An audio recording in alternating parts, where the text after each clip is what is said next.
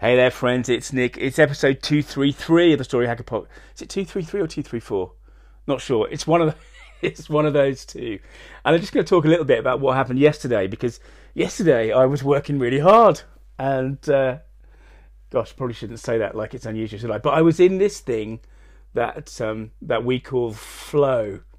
Now, I find flow quite an annoying word, really, because it's a state I seem to spend so little time in. But yesterday I was writing copy for a website, and I always enjoy that process. I always get lost in that process. And one of the things about writing copy is you can't be elsewhere. Kind of mentally, you have to be doing it. And I do find that when I'm in this thing, that time does kind of disappear. And it's really interesting, I think, and I think it sort of links up to what I was saying yesterday. Yesterday we talked about how it's so easy to get distracted by all the little shiny tactics and marketing things that might come across your desk or your screen every day. And I talked about how I try and keep my eyes on the prize, I suppose. And we used this podcast, didn't we, as an example of something that I feel is strategic for a number of ways and is therefore worth putting work and effort into over an extended time. Didn't I? But one of the things I didn't mention actually is that when I'm in this podcast, I am in some respects flow. Now, it's not scripted, and I think many of you who listened for some time will be well aware of the fact that it's unscripted. But it is a conversation that we are having.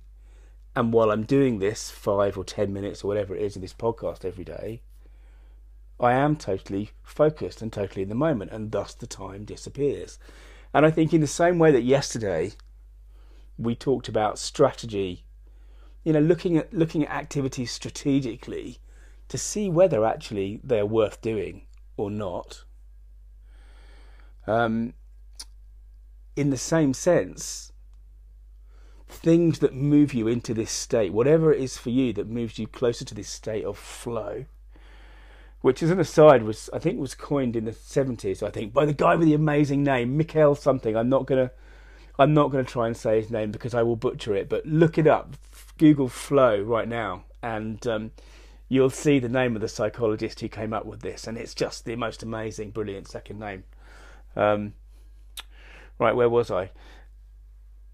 Yeah, so I think the anything that moves you closer into this state is also a big sign that you should be focusing on that thing, perhaps at the expense of some of the other shiny things that come along. And it really goes back to, this is the last point I think, but it really goes back to something I talked about a couple of weeks ago, which is if you can make a strong decision upstream, you can sometimes avoid having to make lots and lots of little decisions downstream. And that can be really powerful. It's a bit like, okay, so here's a metaphor. It's a bit like when you commit to a relationship. In some sense, perhaps not in every sense, but in some sense, that commitment simplifies a big part of your life, doesn't it? Do you understand what I mean? So, for me, I can look at something like the podcast, or I can look at something like writing and say, these are the kinds of things that I want to be focused on. And all these other things, I'm not saying there's no value to them, although I think that's true of many marketing tactics, short-term marketing tactics. Not saying there's no value to them, but for me, they are not the core, they are not the focus. They are not the things that gets me into my flow. Anyway, what works for you is probably going to be different from what works for me. For many of you, writing will be a painful, horrendous experience. And I have days like that. But you get my point.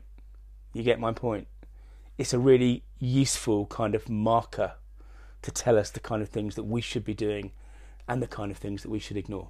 Anyway, that's it. That's it for me. Thanks for listening. If you haven't subscribed, search for Story Hacker on your podcast app of choice and hit subscribe, and we'll carry on this conversation daily, because your story like mine, means business. Hey, this is Nick. Thanks again for listening. To dig deeper, search for story.business.